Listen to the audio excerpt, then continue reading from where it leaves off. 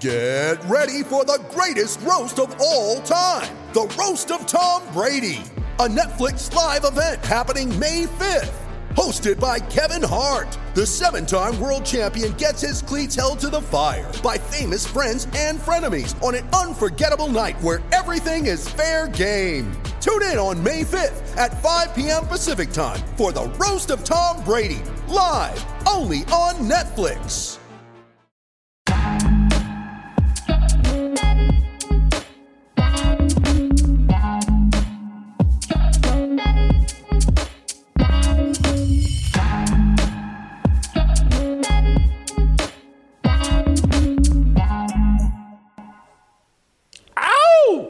Happy day before Friday. Happy Thursday to you and yours and everyone in the Fearless Army and the Fearless Nation, Fearless Soldiers. We have an awesome show planned for you today. I'm going to warn you, we're not going to talk about Ukraine. I'm not an expert on that. I don't. So, and I don't have an expert guest to come on, although tomorrow I may. I don't know if you guys remember the minister I had on from Austin, Texas, Christian.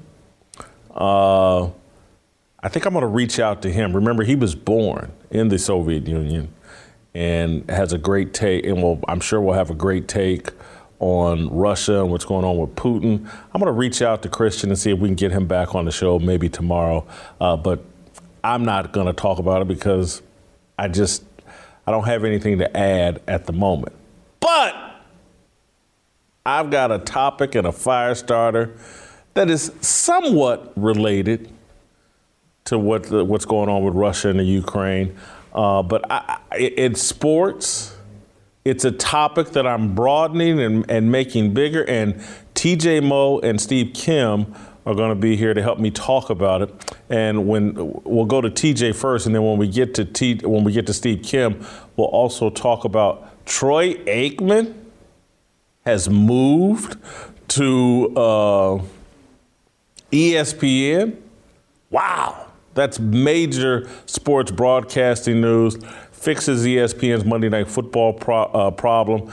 We'll get Steve Kim's take on that. We'll also get Steve Kim's take on, I don't know if you guys have seen the Richard Jefferson video where he went off on Gilbert Arenas. I found it fascinating.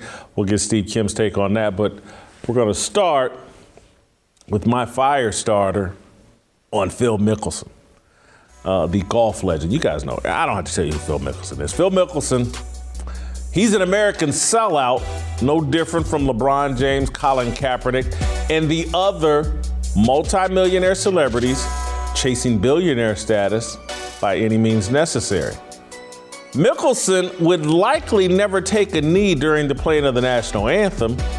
He's unlikely to utter the name George Floyd with religious reverence. He's probably not a member of the resistance. But make no mistake, the golf legend is a sellout, cut from the same global citizen cloth as any other woke elite. Greed and the pursuit of power motivate America's elite. Mickelson is greedy and power hungry. An exaggerated feeling of victimization justifies his betrayal. According to Mickelson, the PGA Tour has financially exploited and bullied him and its other players. And maybe it has, I don't know. But the solution isn't to climb into bed with Saudi Arabia's public investment fund, launch a rival league, and attempt to destroy the tour and the platform that put Mickelson in position to earn $200, $300, $400 million. But that's what Mickelson has done. A little more than a week ago, longtime golf writer Alan Shipnuck exposed the depth of Mickelson's betrayal when he posted a story detailing Mickelson's involvement in the upstart Saudi Golf League. Shipnuck quoted Mickelson from a private conversation saying this: "They, Saudis, are scary mofos to get involved with. We know they killed a Washington Post reporter, Jamal Khashoggi, and have a horrible record on human rights. they execute people over there for being gay. Knowing all of this, why would I even consider it? Because this is a once-in-a-lifetime opportunity to reshape how the PGA Tour operates, end quote. Does that sound familiar? It's the same mindset America's social justice warriors used to overlook their alliance with China and the Chinese Communist Party. LeBron James and Colin Kaepernick have no problem overlooking China's human rights abuses and racism while railing against the United States of America. It's a once-in-a-lifetime opportunity to get richer and reshape America into a nation that favors communist-leaning elites. Let's go back to Phil Mickelson. Let's quote him some more from Shipnook. The PGA Tour has been able to get by with manipulative, coercive, strong-arm tactics because we, the players, had no leverage. Unless you have leverage, the PGA Tour won't do what's right. And the Saudi money has finally given us that leverage. I'm not sure I even want the SGL to succeed, but just the idea of it is allowing us to get things done with the PGA Tour. This is a money grab. Shipnook insinuates that Mickelson has lost millions of dollars gambling. He had to sell his private jet in 2019. The Saudis are paying 66-year-old Greg Norman untold millions to front the league. How big of a check would the Saudis cut to have the 51-year-old Mickelson play on the tour? Well, we may never know that number. On Tuesday, after finally feeling the full weight of the blowback of his PGA Tour peers, Mickelson backtracked, apologizing and announcing he would take time away from golf. He issued a statement saying, quote, "It was reckless. I offended people, and I'm deeply sorry for my choice of words. I'm beyond disappointed and will make every effort to self-reflect and learn from this," end quote. I'm not going to offer a full-throated defense of the PGA Tour. I'm sure the league does bully its players. I'm equally sure many of the players feel entitled and are greedy. They've been eating at the Tiger Woods buffet for so long that they no longer appreciate the tour. What upsets me is the lack of loyalty to their home country and our institutions. Mickelson, LeBron, Kaepernick, your favorite movie star and politician, they're all global citizens. Guess who's not a global citizen? You. Maybe your level of idolatry has reached the point that you're satisfied living vicariously through your favorite celebrity. Hearing about and looking at their embarrassment of riches over Instagram might make you happy. It shouldn't. Especially if you understood the role they play in selling you out to foreign interests so they can live more and more lavish lifestyles. Phil Mickelson is a symptom of what's wrong with America and our elites. The very people who have benefited the most from the land of opportunity are the very people with the least amount of gratitude for their American birthright and citizenship. They're global citizens. You are American citizens. You've been sold out by men, corporations, and politicians who think and act like Phil Mickelson. They exaggerate their grievances and victimization and use that alleged oppression to cut lucrative business deals with foreign countries allergic to American freedom. Mickelson hasn't made enough money. The PGA Tour is run like a slave plantation. Let's start a rival league that benefits Saudi Arabia, undermines the PGA Tour, and exports jobs to other countries. That's what's happening here. It's what Nike did and does. It's what a lot of our corporations do. They'll do anything to avoid paying unionized American workers. American freedom allows these corporations to take flight And then, in order to satisfy Jeff Bezos, Phil Knight, and shareholders, the corporations prioritize global domination over the needs of American citizens. We foolishly think that because LeBron James spent his childhood years in the black ghetto, that he's immune from selling out working class and poor black people.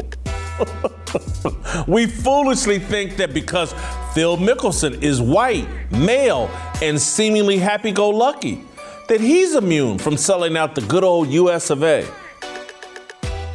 Wealth, fame, greed, and distance from God impacts us all the same. It doesn't matter if you're black or white. In terms of mindset, agenda, and actions, James and Mickelson have far more in common with Jeff Bezos than Jamil in Chicago or David in Nashville. Elites have no gratitude. They're their own gods. They're not thankful they were born in the freest country on the planet. They're not thankful that their homeland has founding documents loaded with Christian principles. They narcissistically believe the key to improving the world is increasing their power and wealth. Protecting the sovereignty and the unique construct of this great nation stands in the way of their global aspirations. They're sellouts. That's my fire. You will not get that take anywhere else in the media ecosystem. Who else is going to connect the garbage that Phil Mickelson's trying to pull to the global elite agenda? I'm sitting here patting myself on the back, but I'm just sorry. I like this fire starter. I like how I've taken Phil Mickelson and tried to explain to you exactly what's going on in America, what the elites, the pampered, spoiled, entitled, ungrateful elites are doing to this country. And I know there are people sitting out there, first thing they're going to run, well, Jason, you're an elite too. You're worth millions of dollars. My mindset is not that of an elitist. I'm not going to sell out my upbringing, my working class parents, all of their working class friends. I'm not going to sell out. I know how I got here. I got here off the backs of union factory workers. My point of view is always going to be consistent with what's in their best interest. That will never change. There's no amount of money I can be offered to get me to sell out my mother and father. And again, my mother and father, my dad has passed, but they don't even really understand what's going on and how they're being sold out by these elites. Idolatry runs so deep, and this little obsession we have with race. But you combine the obsession with race and the idolatry, and we're blinded. We can't see what LeBron James, Colin Kaepernick are doing. And then some people with the race, they can't see what Phil Mickelson's doing and what that mindset represents for them. Working class people are being sold out. People that are fine just with a high school diploma. They don't want to go to Ivy League schools and be brainwashed. They don't want to go to any of these college campuses and be brainwashed. They need a path to the American dream as well, and they're being sold out by elites, from the athletes to the celebrities to the movie stars to the corporations to the Jeff Bezoses of the world. They're being sold out. They don't have it. These people have no respect for America and how blessed we all are to live in America, be born here, have these rights and freedoms, and be allowed to start businesses that can become super profitable and wealthy. The first thing how can I get more? What can I do?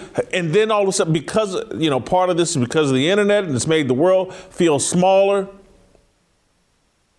And so if serving China or Saudi Arabia makes Phil Mickelson and LeBron James more money, that's what they'll do.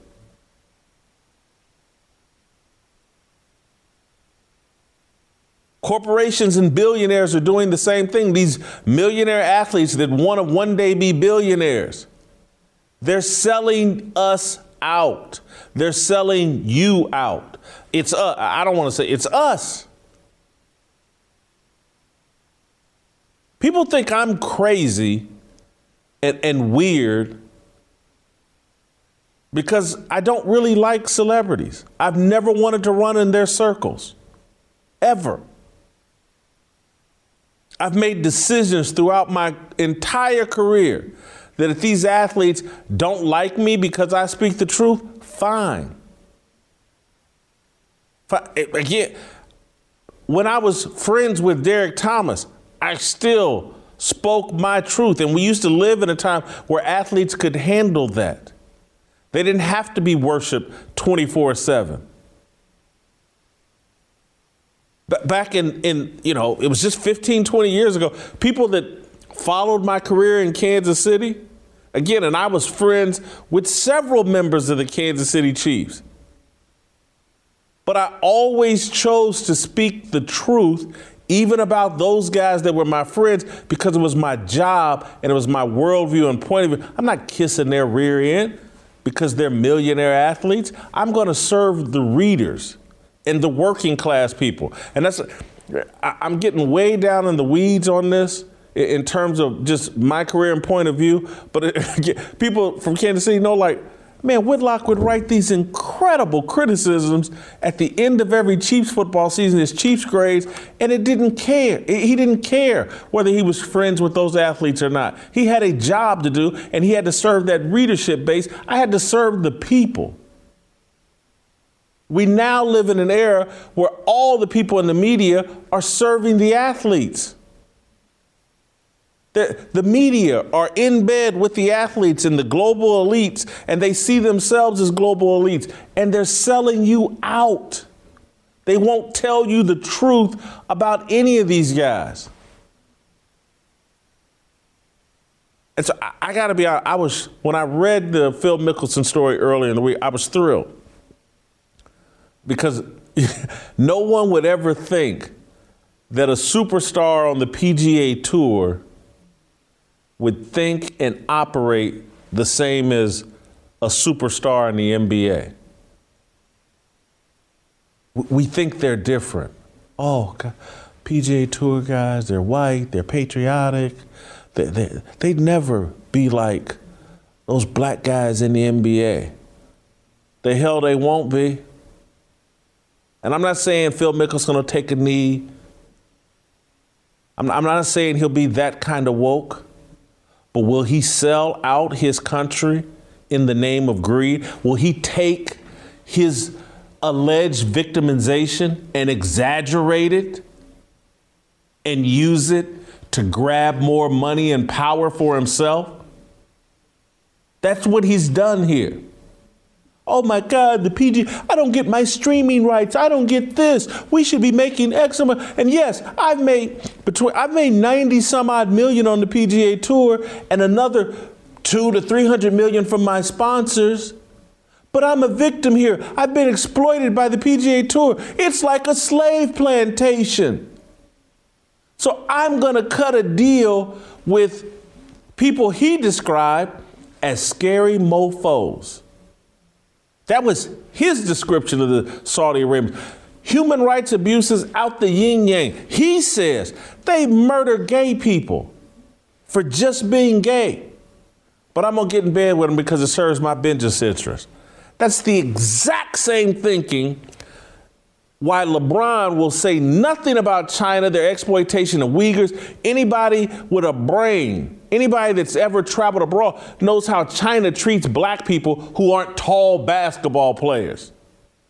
You're catching hell in China. Not going to say a word about it, but I'm going to give America hell. That's serving his business interests. That's serving Nike's interests. They've sold us out. They've sold this country out. And their role models are the billionaires that are running these corporations and running NBA and NFL franchises. It's the elites. And that's why you all, black and white, you got to remove this color thing and stand on, hey, I'm an American. What serves America? Because that's what's in my best interest. Quit thinking about people in terms of color and ask, do their actions serve America? And make sure that the next time some little chubby kid like Jason Whitlock, whose parents divorced and is living in poverty as a young person, that he can climb the same American stairs that fat Jason Whitlock climbed. Up out of the ghetto to the richest zip code in America. LeBron James ain't doing that. Phil Mickelson ain't doing that. They've all see themselves, all these elites, and the corporations, America's labor laws are too restrictive. American workers are too spoiled and pampered. They want to be paid a living wage. Let's cut deals with China and in other countries where you can more easily exploit their workers and screw the American workers. That's what's happening to the American working class.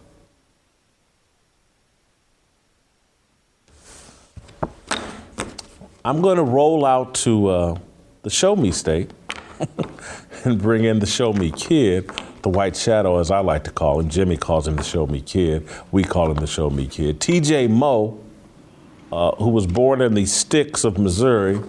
Have I missed anything here? Do you like my analogy? Do you like the way I've gone at Phil Mickelson? Absolutely. I think he deserves as much criticism as he's getting from you on a national scale, and he's not. People have already moved on. It helps that Russia has bombed Ukraine, and so people move on from things. But I'm telling you, he's not getting the criticism he deserves, and I think there's some deep roots here, and I'm going to try to unpack this. The insidious crap going on in the education system since the 1950s and 60s has completely depatriotized our youth for generations now that are in their 50s and 60s. And so we don't have the American pride that we once did. There's no American pride because we've been lied to about our heritage, as though we are the evil ones and not the people who are fighting for the freedom of people everywhere. You know, you had Steve Bannon on the show yesterday, and you guys had a discussion about America first and what that means. I don't think America first means America before China or America before Saudi Arabia. It means America before me, America before my profits and my safety and my life. You know, if people approach things that way, you would never have to consider whether or not you should get in bed with Saudi Arabia or China for a few bucks, because you're always taking care of America, our ideals and our way of life. And so there was a time where we used to believe this. You know, there's a list of guys that I was looking at this morning that left their athletic careers in the height of their existence to go fight in wars. Ted Williams, Yogi Berra, Joe DiMaggio, Pat Tillman is a recent example. You know, it's like those guys wanted to serve our country. They believed in America first, America before themselves. And so there's three big examples that I think I wasn't aware of just the sort of decisions they made. Stan Musial, I knew about him as a St. Louis guy. He won a World Series in 1942, won MVP in 1943, won another World Series in 1944, and enlisted in the military in January of 1945. Finished up with that, won a World Series in 46 and the MVP that year. Literally in the height of his athletic prowess, he took a break and said, I need to go help America. There's a heavyweight boxer named Joe Louis. Donated $100,000. That's 1.7 million bucks in today's dollars. Decided that wasn't good enough, so he enlisted, and he went and did exhibitions basically to raise the morale of soldiers across the world in order to help us through the war. You know, the guy that I think doesn't get talked about enough is Warren Spahn, a 17-time All-Star, Cy Young winner, Hall of Famer, and the thing he's most proud of is his Purple Heart. That dude fought in the Battle of the Bulge. And so we had guys who are the greatest, guys that we could hold up. Parents in the 1940s and 50s used to be able to hold up athletes and say to their kids, you guys should aspire to be like them. They care about America. They love America. If you work as hard as you can, you should hope to be these guys who are willing to do whatever it takes to become the very best they can possibly be at their sport and give it all up in a moment's notice to preserve our American ideals. And so my problem with Phil Mickelson, to get back to what we're talking about here, he cares more about his media rights than he does human rights. And so to hear him talk about how terrible Saudi Arabia is, and they are. I mean, there are places in Saudi Arabia where they practice female genital mutilation to like 20% of their women because they value virginity so highly they want to take it away from these people. I mean, this is the practices they have under Sharia law are some of the most disgusting things happening in the world. He doesn't care. He doesn't care because he loves money so much. 1 Timothy 6:10, for the love of money is the root of all evil.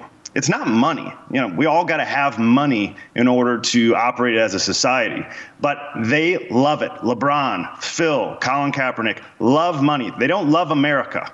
And so we're in a place where people are willing to sell out their entire country, their existence, that afforded them the ability to ever create a platform where they can make a decision if they want to sell America out. They're willing to do all that for a few bucks, give up all the American ideals, look past all the atrocities on the outside world for a few dollars. Doesn't matter about their kids. It doesn't matter about the people around them. It's all about them and building their empire. And so, you know, in my opinion, athletes today are a bunch of selfish sellouts that don't have a patriotic bone in their body. They don't have even a rudimentary understanding of the history that created the greatest country in the history of the world, and they have no idea why it should be revered or protected. TJ, when I say that's your best work, do I mean that's your best work? Corey, I need you to do me a favor. Grab my American flag, put it over here. TJ's taking me. I'm damn near in tears listening to that, because it's such a perfect point. It's such a what athletes, what Americans used to do for out of love, respect, appreciation, gratitude toward this country. We've completely moved away from that, and it's like we're the crazy people. Those of us that still love this country, those of us that still appreciate this country, it's not, we've been framed as the crazy people. It's just incredible. TJ, I'm going to have to, and TJ, I'm going to have to steal what you just talked about and write a follow-up column about reminding people of what athletes and what Americans used to do to protect this country, used to appreciate, because it's a foreign concept now.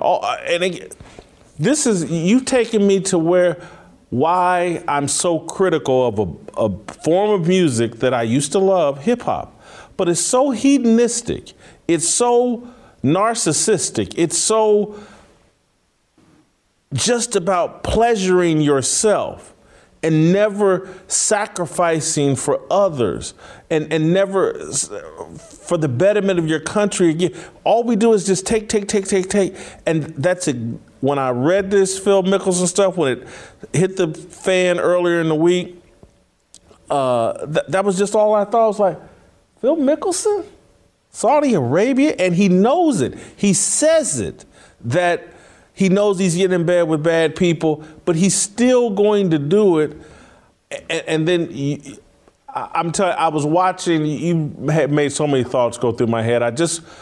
Earlier this week, it took me 2 or 3 days, but it was a good movie. But now to watch a movie now takes me damn near a week. You know, I watch it in 20-minute spurts. But I watched the movie Pawn Sacrifice.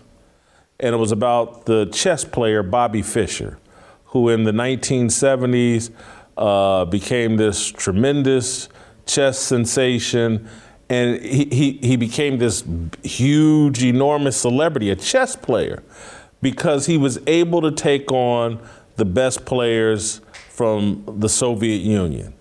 And so Bobby Fischer became one of the biggest celebrities in America playing chess because he was able to knock off the number one player in the world, I think Boris Pesky or something like that, so some guy over in the Soviet Union. But the Soviet Union was the dominant chess country, and that rivalry between Fischer and the Russians, all of America jumped behind. And that's why he became a celebrity.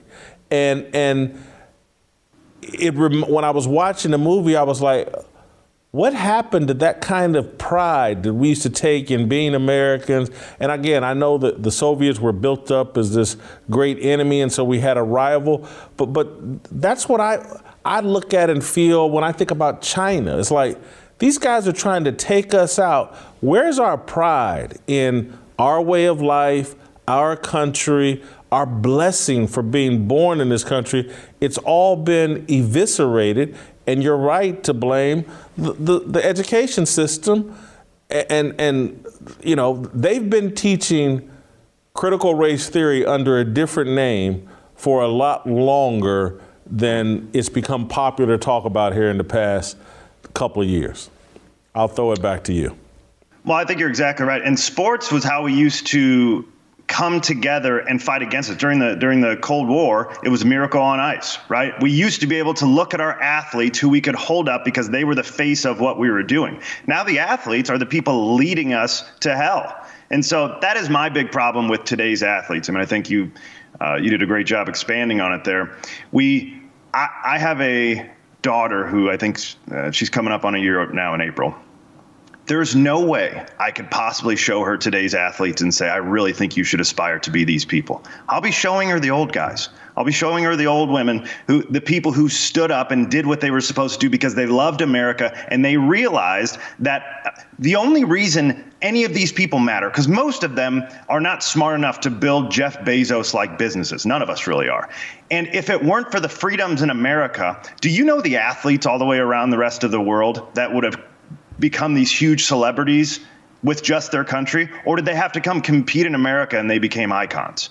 That's happening everywhere. So the fact that we have our American ideals has allowed these people to be relevant on a global scale in the first place, and they totally turn their back on that to take money from the countries that are not willing to create those platforms for their own people. I mean, it is just, that's why I said they don't even have a rudimentary understanding of the history that created their relevant existence. And so the part of the reason that these old guys cared so much about America is because they lived through a time where those ideals were threatened. It's been a very long time since the American ideals were threatened via war by somebody trying to take over and actually wrestle them away. And so, I mean, you look at the history of countries. On average, it's about there's a book. It's called The Cycle of Democracy, and so on average, the countries last about 200 years. And I don't have it pulled up in front of me. I don't know if you guys can find it and put it in, but basically, there's a cycle that allows you to, you fight hard to get somewhere, and usually that's through spirituality, and you have a serious belief in God, and then eventually it circles around to a place where you realize nothing really matters. We're all good. We're too comfortable, and we're just going to be fine. You collapse. I mean, the history, go read the history. You have some, I think the Roman Empire was about 400 years. On average, the greatest empires collapse after 200 years, and we're at 250. And so there's a serious fight to be had about the historical context of what happens to nearly everybody. We're no different than any of them, except that we had smarter founding fathers who learned from their history, and we haven't. Man, I loved my column. I wish I had talked to you before I wrote it, because I could have written another 1,000 words on this topic and talked about the role Jesse Owens played in inspiring this country when we were, facing down Hitler and Germany's evil. I think you mentioned Joe Louis. I don't know if the way you unpacked it made me think like, does TJ know who Joe Louis is? I mean, because many people consider him the greatest boxer of all time. I think you know that. And his fights with Max Schmeling were a symbol of America and its stance against Hitler and Nazism. But you know, when you talk about Warren Spahn and these guys giving up their playing careers to go fight for America, and look, these guys weren't making. This is where money corrupts, or too much of it. And again, it's why I love the thing in the Bible about a rich man getting into the heaven is nearly as difficult as getting a camel through the eye of a needle. And it's because it just compromises. And so I think it's great what Warren Spahn and those guys did. I wonder what they would do now if they were earning $40 million a year. But I'm not remotely trying to denigrate them and their sacrifice, but man, you unpacked a mouthful here, TJ. Thank you, and great job. Let me tell you guys about Patriot Mobile. If the truckers have taught us anything, it's that we are infinitely more powerful when we stick together. The same goes for supporting businesses that believe in this country and your right to live free. That's why I'm proud to partner with Patriot Mobile, America's only Christian conservative cell phone provider. They offer broad nationwide coverage using the same towers as the major carriers, so you get the same great nationwide coverage. Patriot Mobile has plans to fit any budget, and their 100% U.S.-based team provides exceptional customer support. More importantly, Patriot Mobile shares your values and supports organizations fighting for religious freedom, constitutional freedoms, and the sanctity of life. Go to patriotmobile.com/Jason or call 972-PATRIOT. Get free activation with the offer code Jason. Veterans and first responders save even more. Support a company that loves America, loves you, and shares your values. PatriotMobile.com/Jason or call 972-PATRIOT. Korean Cosell. Next.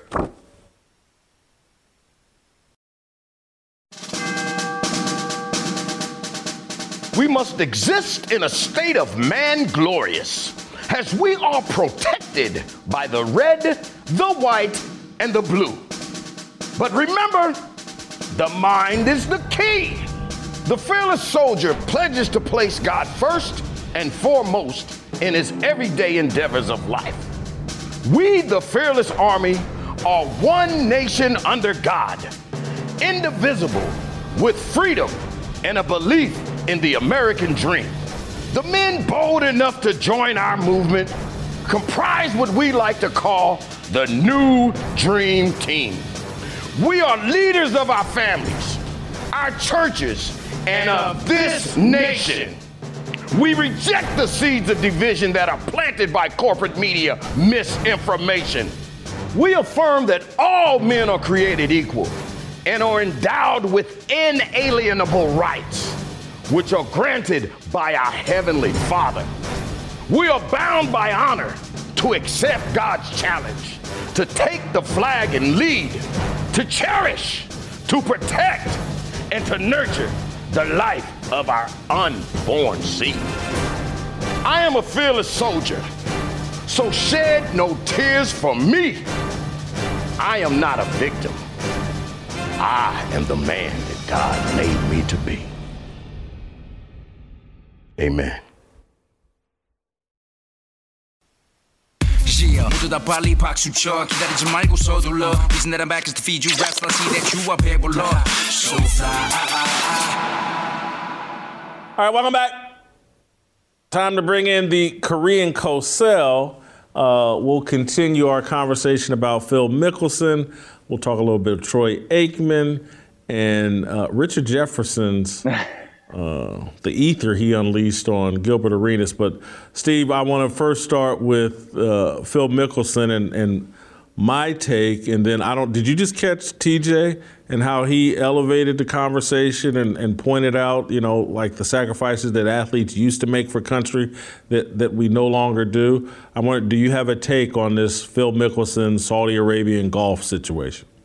Well, to piggyback a little bit off of what TJ mentioned about how Americans, and specifically their athletes, were the leaders for patriotism, as TJ was saying that, it reminded me of the story. I believe it was in the 1976 baseball season, afternoon game at Dodger Stadium. And right in the middle of the game, a couple of protesters brought out an American flag and they started to burn it near left field or near the infield. And Rick Monday, the Dodgers center fielder at the time, said, no, this is not happening. This is not happening. He ran over there, grabbed the flag, and just said, stop this. And he was hailed as a hero. If someone did that today, there would be a good portion of America that would actually criticize Rick Monday for being a part of the patriarchy and siding with the colonizers.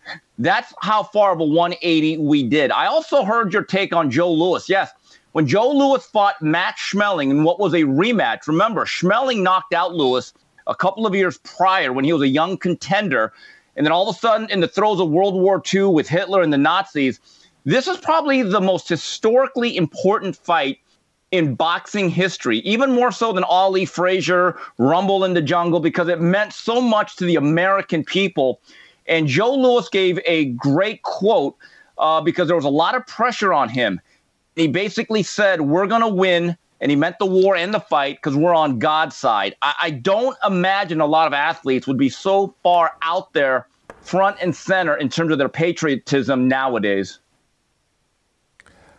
Steve, this is the thing that has frustrated me about the modern athlete. And I love that Phil Mickelson has been exposed in this way because I think a lot of people make the mistake of thinking, well, it's only the black athletes.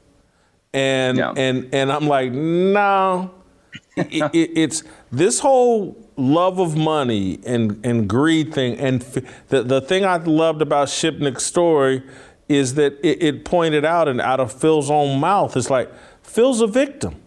Oh my God, he doesn't have media rights and streaming rights, and he's not, and the PGA Tour, there's money that he's not making, and blah blah blah, and he's like, he's no different than Brian Flores. He's on the PGA Tour slave plantation. And my God, I have to go to Saudi Arabia to get the real freedom and the rights that I should have. Saudi Arabia can provide that to me more so than the PGA Tour. And so I just love this, that it exposes that. And that's the reason I think I'll lump the white athletes right in there is because I'm looking at them all out of fear, and they're getting away with it, just being silent. As Drew Brees backpedaling out of fear, no one coming to support him out of fear, Tom Brady not supporting Aaron Rodgers and speaking up against these ridiculous COVID protocols.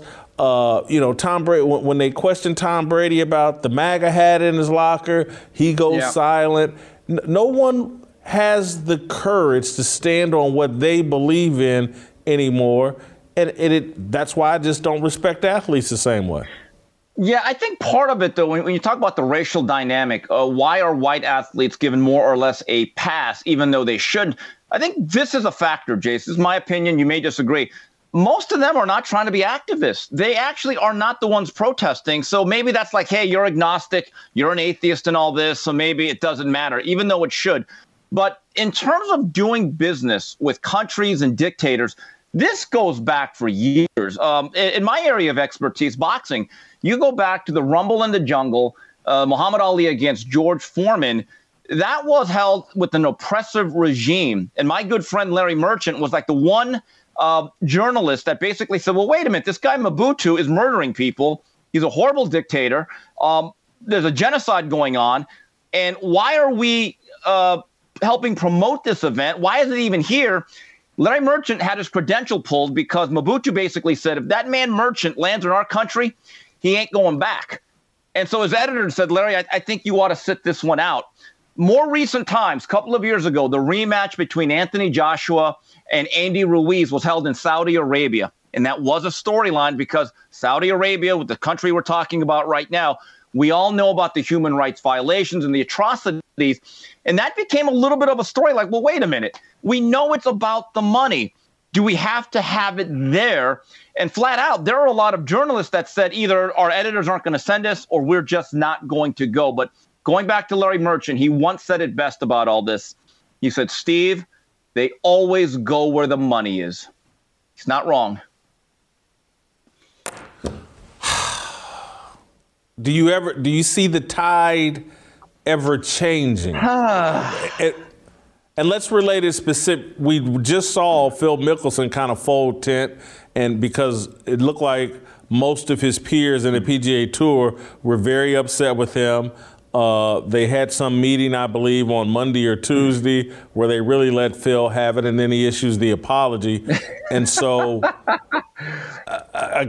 maybe it becomes so evident what Phil or LeBron or what any of these athletes are doing that eventually things change?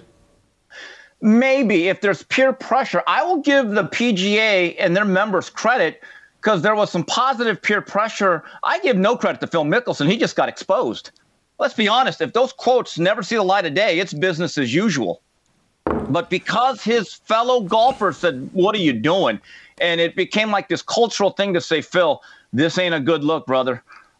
You may want to call out on this one. This right here is a double bogey. Don't do this. But do I think it's going to change? That's a great question. I don't think so.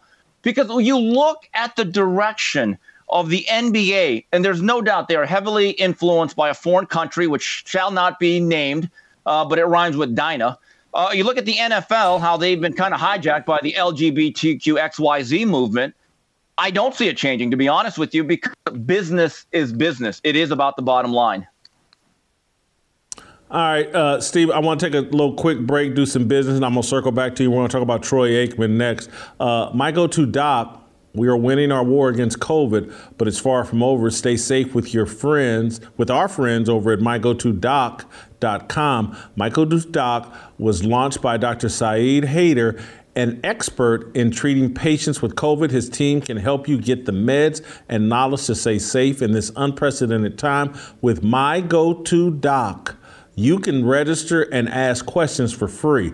They will help you and anyone in your family get the help that they need to win this battle against COVID. Plus, they connect you to pharmacies that ship you a full 28 doses of ivermectin for less than $150.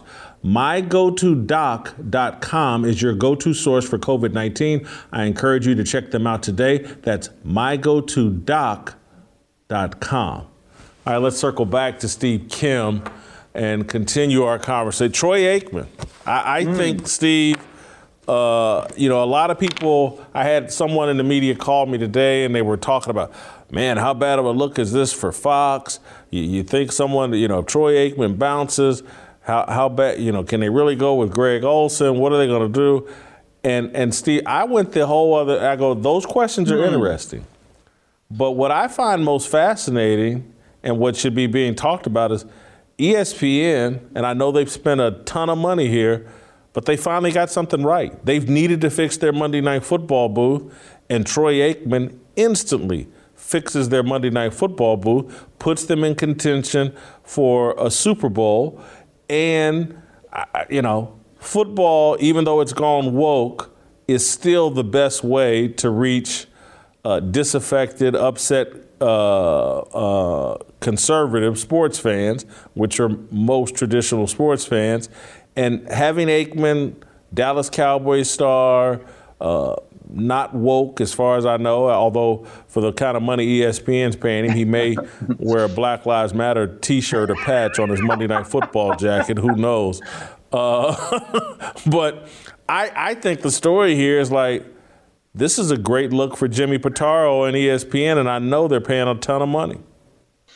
Jay, I like the move. I don't necessarily love it as much as you do. Troy Aikman as a broadcaster and as an analyst, I like him. I'm a fan. I want to say that.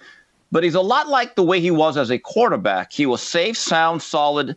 regimented, could play within the game plan, and he's stuck within the lines. That's what ESPN wants. Personally, I'm actually a little bit surprised they didn't make a harder run at Peyton Manning. Now, maybe Manning does not want to do it. And I've always thought the Monday Night Crew had to be special because, to me, they should be entertainers. I'll go back to it.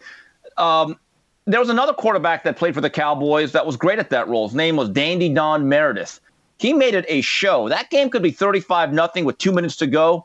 You were not turning it off till he sung out, "Party's out, lights are over," get out, where that song was. Troy is not really like that. He's very good at what he does. I think Tony Romo shows a much better, colorful personality. I'll go back to it. I would have taken a risk. If you really wanted to go out there and have some moments that would have been fun, wacky, and zany and would have gone viral, I would have gone with Michael Irvin. Because to me, it's a football game. Let's make this entertainment. And the one thing about Troy, again, Troy reads the playbook. He follows the game plan. It's very good. It'll get you a lot of wins, but there's not a lot of pizzazz all the time. So I'm high on it, but I'm not as high as you on it. I'm going to tell you why you're wrong, and I like Michael Irvin. But ESPN is in no position to take that kind of risk. They want to land a Super Bowl.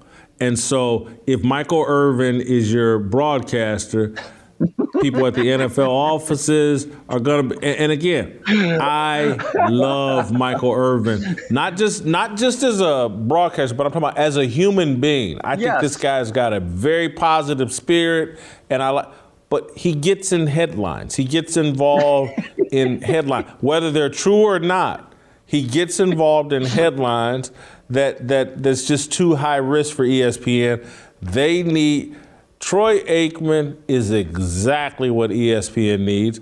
I think he's the best game day color commentator working in the NFL. No disrespect to Chris Collinsworth, who I think is number 2. I'm not big on Romo like everybody else. And no disrespect to the guys at ESPN, that team, but just Louis Riddick, Brian Griese, no dice. And I can't think. And I like the play-by-play guy. I just don't like him on the NFL. He's not. Why is his name escaping me? But you can't pair Aikman with their play-by-play guy that just did because it's just not a good fit. They got to. Joe Buck, or again, to me, the best guy doing football. He doesn't do the NFL, but I don't think. But Brad Nessler, I think Brad. He's the best guy doing football. But they got to find the right play-by-play guy for Aikman as well. I don't disagree. You know another play-by-play guy that's hot and cold with people? You either love him or hate him. And he had a short run in boxing, and I thought he was really developing well. I like Gus Johnson. I don't know how you feel about him, but to me, he brings the excitement. He brings an energy to it. You could tell that he's passionate about it. Gus Johnson, I don't know what his contractual situation is at his current network, but I do know this. Every time he does a game and I'm watching, I feel the energy. I feel like, hey, this is fun. Let's have fun. This is not that serious. We're only talking about games. So my guy, if you want to pair him up and you want to be diverse, because you got to check boxes nowadays, I think Gus Johnson one day should maybe be on the call in the bullpen. You don't like Gus? No. Why not? It's not. I didn't say I don't like Gus. I'm saying you can't pair him with Troy Aikman. Steve Levy is the guy that Steve Levy. Steve Levy. I was going to say Steve Javy, but that's the NBA ref. So I'm glad I held my tongue. But you can't.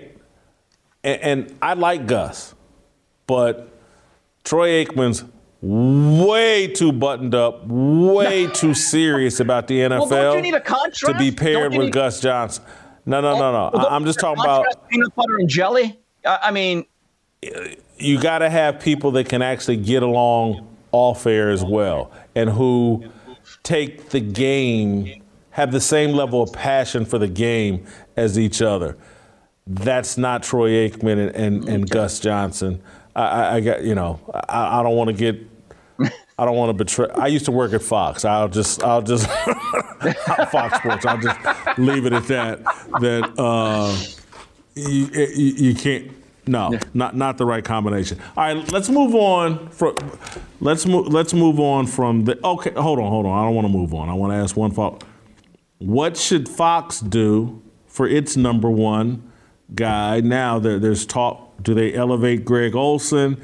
I don't think that would be the right move. A decent NFL tight end, a very good NFL tight end, no Super Bowls, no star power.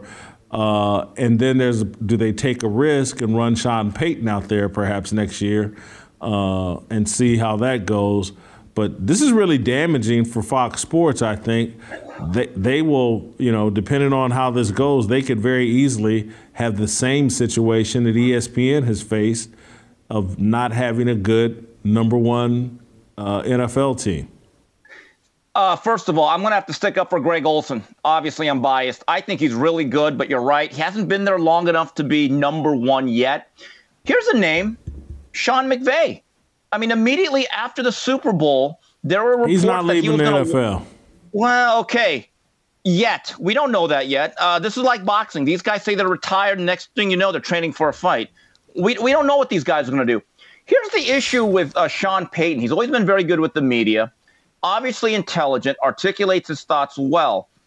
But I've always said it. It's different being a broadcaster. It's easy to be interviewed. It's easy to give sound bites. It's easy to do hits. But when you are a broadcaster and you're presenting something, like I call it the Cindy Brady syndrome, there's a lot of people that are loquacious and can talk your ears off until they're forced to be in that position. They see the red light and they freeze like Cindy Brady on the game show.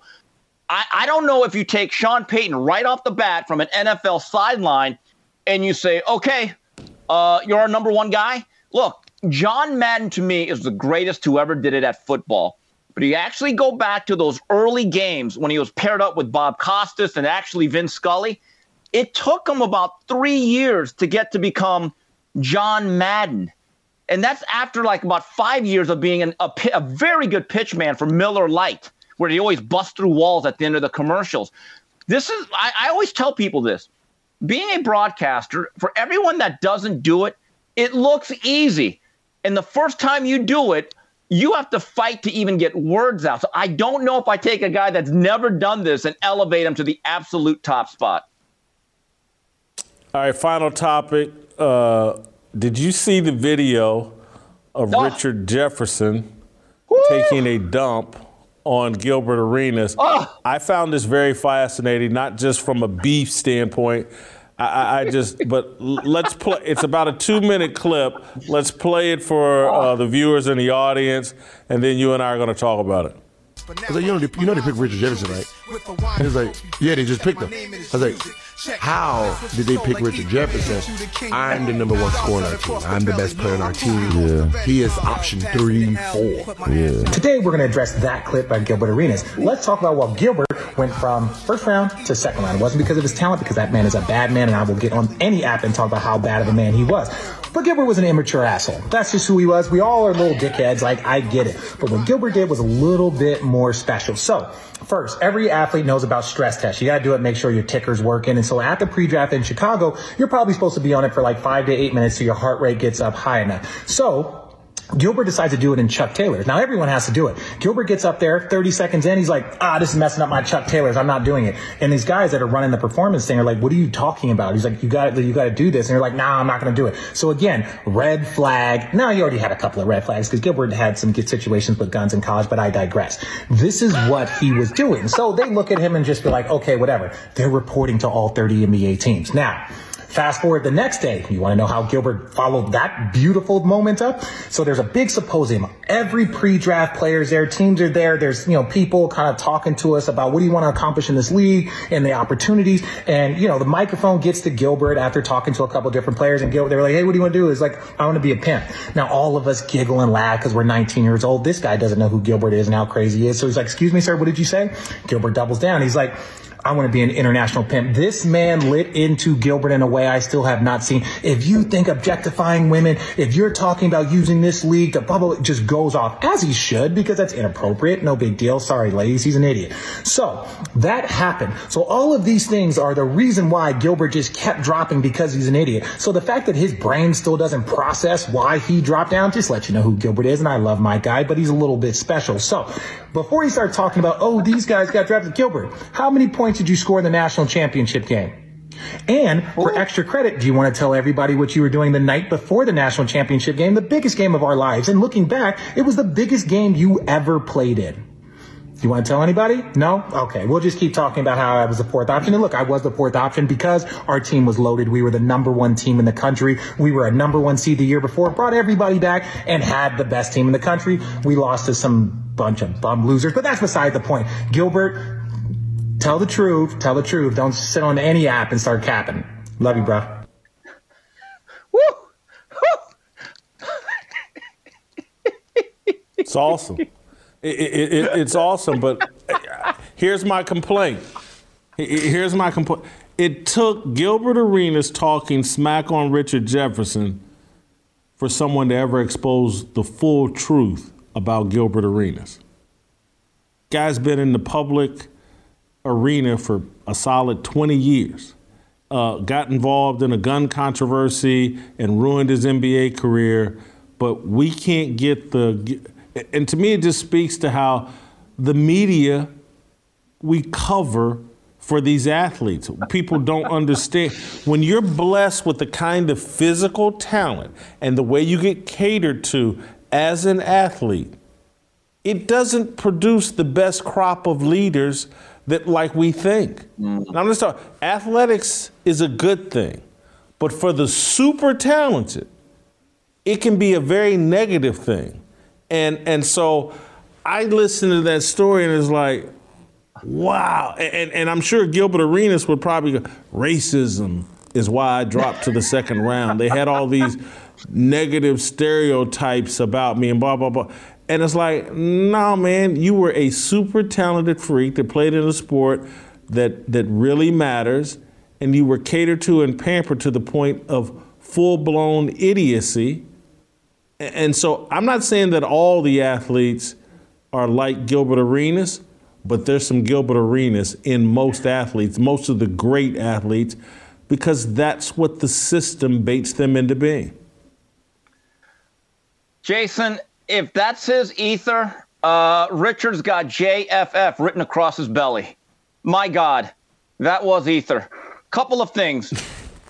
Let me stick up for Richard Jefferson. That era was when I still cared about college basketball. We can get into that a little bit more later. That team had Luke Walton, had Lauren Woods, who was a transfer from Wake Forest. He ended up not being the next Tim Duncan. And they had an undersized forward, Michael Wright. Richard Jefferson was the number 1 or 2 option in every game. He was a really good player. But my only complaint... No. Hold for a second. He was not their second option. I went and looked. He was their 4th or 5th leading scorer. Jason Gardner, a kid from Indianapolis, was on that team. And Richard Jefferson was the second most talented player on that team. He was. But look, I remember Gardner. That's the era where Lute Olson every year had a blue chip guard, and he was supposed to be the next Stoudemire. Yeah. He was okay. He may have gotten more shots. Give me the guy that makes them. There's a reason why Richard Jefferson had the best NBA career. Putting that aside, here's the one thing. I have a complaint with Richard. Jefferson, you're moving on up, but you didn't just bury the lead. You hid the lead. What did Agent Zero do the Sunday before they played Duke? I'm dying to know. What in the world? Rich, can we do another TikTok? I'll even download the app. If you promise to reveal what he did, I will download the app just for you. Here's the other thing. I believe that dice game you were talking about, the shootout, was with Javaris Crittenden, the former Laker. He got traded in the whole Kwame Brown thing. And I think it was over some money that was owed. And then bullets fly. And I literally remember Arenas' career almost came to a standstill. Now, going back to why Gilbert Arenas actually dropped, I recall the big thing about Gilbert was he was a bit of a tweener. He didn't have great size, but he shot the ball a lot, so people didn't realize, is he a shooting guard or is he a point guard? Ended up being a very, very good, effective combo guard. And I remember one time he actually put up 50 points on Kobe and the Lakers, but it just stopped all of a sudden.